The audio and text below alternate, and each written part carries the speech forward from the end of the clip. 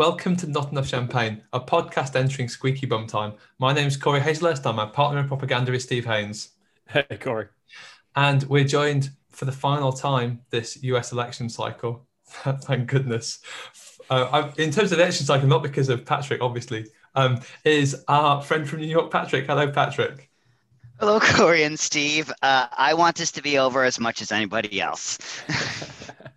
Whatever happens, it won't be as mangled as that intro. By the time this podcast comes out, we will be days away from the US election.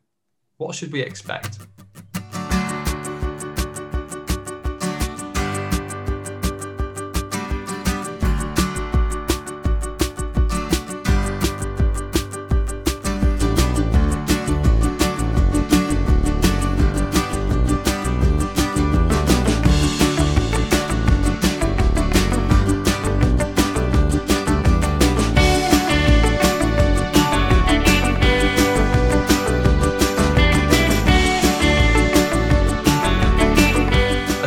Should stress that this is being recorded on October the 23rd at 17:47. Let's go all NPR Politics podcast, but that's the time we are recording this at the moment. A lot of stuff might happen in the next 9 days, which we're not going to talk about and speculate about. But what instead we're going to have a think about is, if you are, like me, planning on staying up, drinking a couple of shandies and watching the night unfold in Blighty, what it might look like and what we need to expect. And so something that I wasn't sure about, Patrick, is there's been a bit of speculation about, are we actually going to get a result on election night?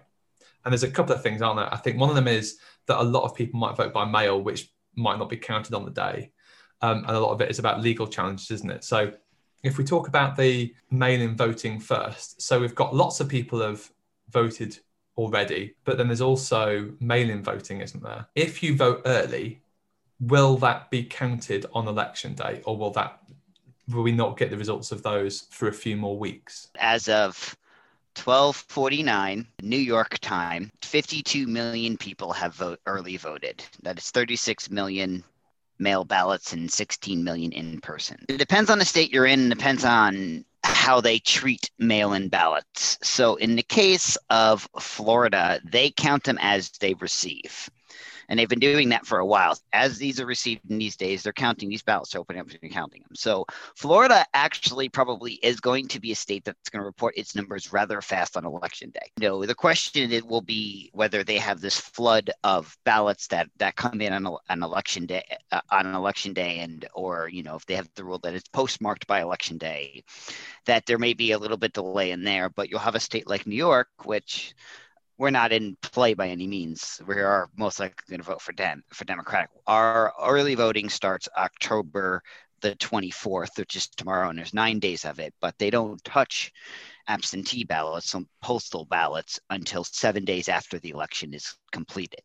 We won't really know the New York number for 3 weeks until they basically officially certify the election. But you have states like Wisconsin and in Michigan, which aren't allowed to open their ballots, to check any of the mail-in ballots until election day. Michigan did push it back so they can start the day before, but it's going to be a couple of days for some of these states that have large, expanded mail-in voting that they usually don't have in the elections to count their numbers. There's other states like full vote by mail states, so Oregon, Washington, Colorado being the major three, but also there are huge numbers in Hawaii and also in California that vote by mail. They're well machine. They will report like they regularly do. So we're not going to know the result on the night of the election, but we should have some inklings based on some states that do count prior to what it's going to look like. So Florida being the one that will release rather early, and because that is such a pivotal state,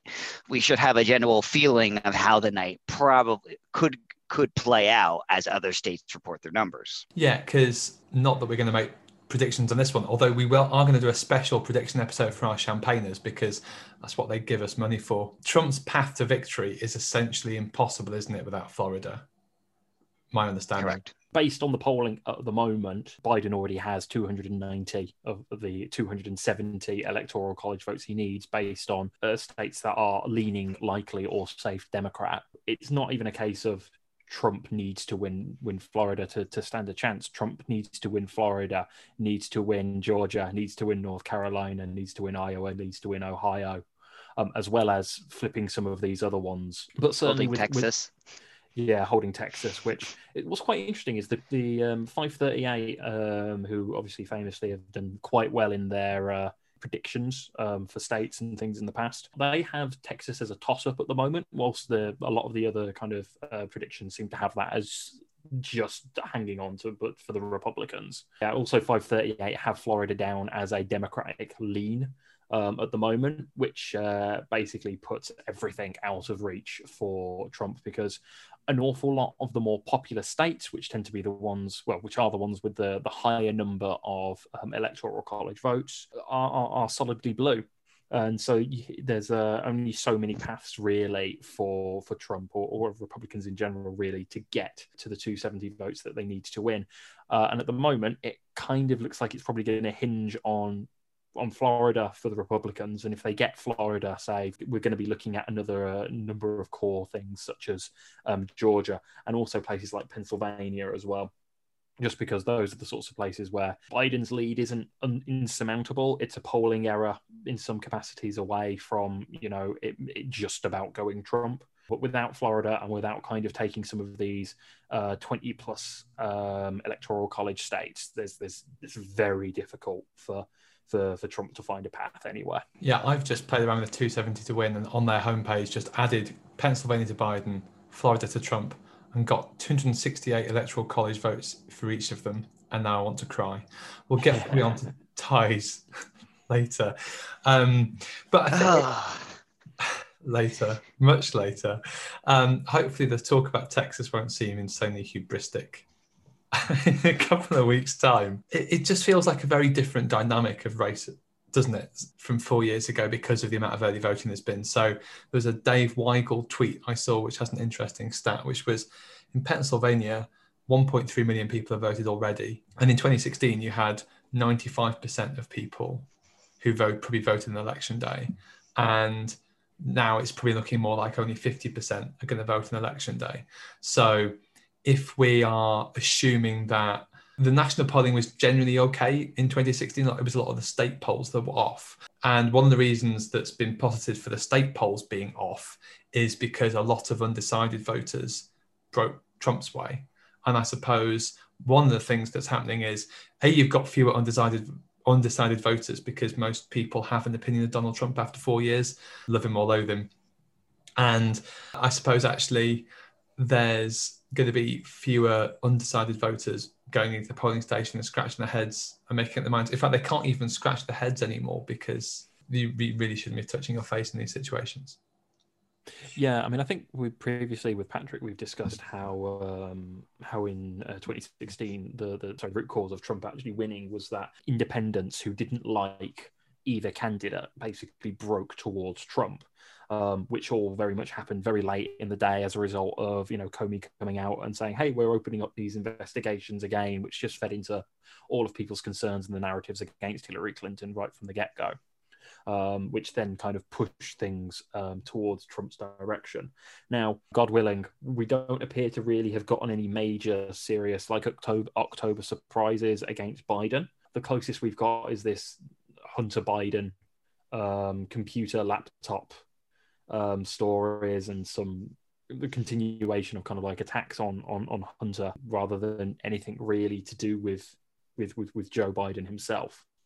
So I don't necessarily think we're in a position where, we're running out of time for an October surprise. There's not a lot really left for the people who are kind of like torn, few as they are at the moment, to kind of break towards Trump. And as you say, after 4 years of Trump, everyone knows what he's like. There are just fewer don't knows this time round than previously anyway. Even if, those don't knows do break away towards Trump, well, it's still probably not going to be enough for him to actually win, because the people who are voting Democrat at this point, for the most part, just have very strong views against Trump and are voting just as much against him as they are for Biden. Steve Haynes there, looking at fate and just tempting it with a massive stick. The bear that is fate. One way the race might also not be decided on election day itself even in some of the days after that, is if there are any legal challenges to the result as well. So I suppose the most famous example is Florida, isn't it? Hanging chads. What kind of thing might elicit a legal challenge, do you think, from either the Trump or the Biden campaign? I don't even want to think about it, but I will. A lot of the stuff, especially mail-in balloting, will be verifying the signature that the person that signed it is equal to the one that is on the voter registration document that they have submitted, or the absentee ballot application. So there will be trying to throw elections out that people won going against what's called provisional ballots, which are the person's not on the voter roll when they come to their polling place. They use a provisional until they can verify whether it's just an omission or there was a spelling wrong or something like that. So it'll be stuff like that. There's always challenges related to long lines at the polling place at the end of the day that did the polls closed and this person vote. But really, it's going to be more around probably mail-in balloting and trying to, either push them that they were received or postmarked by election day. Or I don't think you run into a hanging chad, but you're probably going to run into things related to voting, whether the person actually colored the little dot incorrectly, and that didn't get counted automatically, and whether it should be counted or double counting. There's always these legal challenges, but the other legal challenges will be if it's super close in a state, there will be recounts, legal challenges for recounts to try to change numbers and stuff like that, and whether they've been counted and stuff like that, and any improprieties related to counting it. But then it will then go to up the federal court system. Any of the process violated, and whether they would throw out precincts that haven't been counted right, and all the way up to the Supreme Court to agree one, which would probably favor Republicans. It will basically be challenging electoral laws like they've done in Pennsylvania and other states, and it will be trying to either throw votes out or preserve votes that were counted by, I don't know if they'll be hanging, mess it up again. I don't think it's outside of the way to screw up the national pattern again. Yeah, I think when it comes to like the likelihood of challenges, a big part of this is going to boil down to what extent the result of the election is going to hinge on it.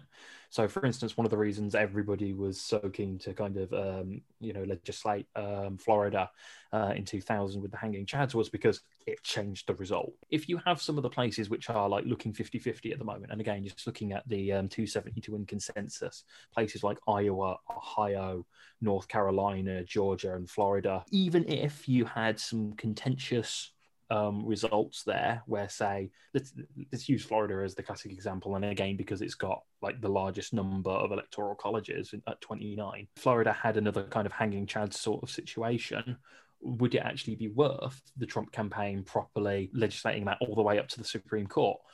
Well, actually, given where we are with everything else, no, because even if they won all of those places I just listed and Florida was a toss-up, which you might be able to win through going through the legal system, that wouldn't be enough to put Trump over the line. Joe Biden would still have 290 seats in the Electoral College. The overall electoral map is going to be the driver, I suspect, of how much kind of challenging there is going on of specific state results. Because at the end of the day, I just don't think the Republican Party are necessarily going to want to throw money after a cause that just isn't actually winnable. Like, I'm sure Trump would love to question every single ballot and every single box and all of that, but it takes time and it takes money that isn't necessarily going to be easily available. Their donors are willing to throw money at the election. That doesn't necessarily mean they're willing to throw money after bad causes. I don't know if there's any good historical parallels. I know in 1960, Nixon was put off from doing recounts, wasn't he? And that was a massively close election. It was something like an average, like Kennedy won by a quarter of a vote per precinct across the whole country. And so there were probably a few cases where Nixon could have tried to have a recount and challenge, but I think party bosses put him off. Be interesting to see if the dynamic is there in this situation, given as we've said, there's when people like the Transition Integrity Project have tried to war game how this might play out, it basically seems to end in civil unrest. Yeah, sounds about right. We should move on then, I suppose. The only thing left to say on that point would be that 1960 is actually the high watermark of turnout at 62.8 in modern American history in terms of turnout for a presidential one. So no matter what will happen, I have confidence that this will break all records related to turnout. And the one other place you will see lawsuits, because you always see lawsuits, is on congressional level, state level, and on state legislator levels, where those numbers and margins are a lot smaller than, say, the president's numbers. And there's always lawsuits about counting, about from verifying signatures and stuff. But on the state level, yeah, unless it's really close. In some states, I think I agree with what Stephen, what you also said, which is if it looks close, they're going to do it. They're not going to waste their time on ones when it's outside of the chance of it actually changing anything. What about the Senate race then? So we haven't really talked about that much on the podcast. We have sort of in passing. What do we think's going to happen there? Where are the ones that we should watch? North Carolina, particularly, they are a state that has pretty widespread early voting, but they have widespread mail voting, so that will be interesting to watch. Texas will be very interesting to watch. I don't think that anything groundbreaking is going to happen in Texas, but they are a place that's similar to New York, that it's kind of a little bit difficult to get absentee. So a lot of people early vote in that state. And so a lot of the in-person voting, the votes coming out of Texas are in person. They only had like 800,000 mail ballot requests received. So it's not a large number of the over 5 million that have voted in, say, Texas. The other thing to keep in mind about the Senate and both that and the presidential is that I do believe that the exit polling are going to be not that accurate this time, because it's going to be really, really tough to try to contact people that have voted by mail to pick up the phone instead of catching them on the way out of precinct or voting precinct location. So it will be interesting to see how they try to, how accurate the exit polling, which is going to be another reason of why we're really not going to have an election. We're not going to really know what's going on, is exit polling usually dictates that, can help you do that. And I don't know if we're going to have that. It won't stop the news organizations from making wild, predictions, but still got to fill time. Anyway, I'd say, so Florida, so Texas is one. Georgia is another state that is a large early voting state. Kentucky will be interesting. I think they close at 6:30 is when their polling places close. Yeah, them or Tennessee, they have very short ones. So you should see some numbers come in from some of those states where, in-person voting either early or on the day of will be one. But I think you're going to have some trouble trying to figure out what's going to happen in Gary Peters' race, because Michigan won't start even counting mail-in ballots until the day before election. And they have had a crazy number. I think the same thing could be said. Even though he's not going to I believe that Mississippi should be one that you'll actually start to see some responses that day. I think you're more likely going to possibly see a better prediction of what's going to happen in the Senate than you will in the presidential, just based on who has marked that they voted and stuff like that. But I think every one of those Senate races is going to be incredibly tough, and some of those ones are only going to be won by 5 or maybe as low as 5,000 votes. I think that's going to be the case in North Carolina. I think it's going to be the case in Georgia. But Georgia is an interesting one in that in their state, you have to get 50% plus one to not have a runoff, which I don't know if that's going to happen in the Purdue Ossoff race, because there is a guy that's polling about 7% in that race. So no one has ever crossed above the 50%. Runoff's definitely going to happen in the Warnock / who's more conservative Republican race over there. The Senate polling has to be really close. There's a lot that are going to be all toss up, and it's going to be very interesting to see what happens in some of those states. You've got Montana down as a toss-up, which has recently been basically put down as a statistical dead heat. You've got Iowa down as a toss-up. You've got North Carolina down as a toss-up. And you've got the Georgia special down as a toss-up as well. What we may very well find is that if we do get some shocking results and say maybe we do have some polling errors, but it's actually in, say, Biden's favor, places like Texas may very well go blue at the presidential level, and that could potentially feed down through to the Senate level as well. But the likelihood of that being a thing is relatively slim. So really, you're just looking at the Montana, Iowa, and North Carolina at the moment as probably being the three states to watch from a swing vote perspective. And Maine. That's down. I still think that's going to be close. That's down as blue for this. Maine also has ranked voting choice, so we're not going to really super know that I believe the term that is used in the UK is single transferable vote. In there, so this will be the first time that it actually be held. So everybody will rank to one, and it will take time for them to tabulate the transfer votes to see who ends up winning. So they do believe that when it's all, so it's going to be too close to call, too early to call for pretty much most of the night in Maine until they actually tabulate the transfer votes, which will probably end up in favor of the Democrat in that race. That you reckon the transfers will go. Why will they go to the Democrat rather than Susan Collins, do you think? Because the other independent that's running in there has been saying vote for me first, but then put Sarah Gideon as your second choice. She literally has it built into her messaging. Right, let's finish off. What happens if there's a tie? Oh yes. So if it comes to Electoral College and it ends up Donald Trump with 269 and Biden with 269, it goes to the House of Representatives to vote. And the way that works is the vote, if there's a tie of the House, would be on January 6th. And the new House gets sworn in on January 4th. And the way that it works basically is each state has one vote, thinking of it as the state delegation. For example, New York will vote Democratic because we have more Democratic congressmen than we do have of Republicans.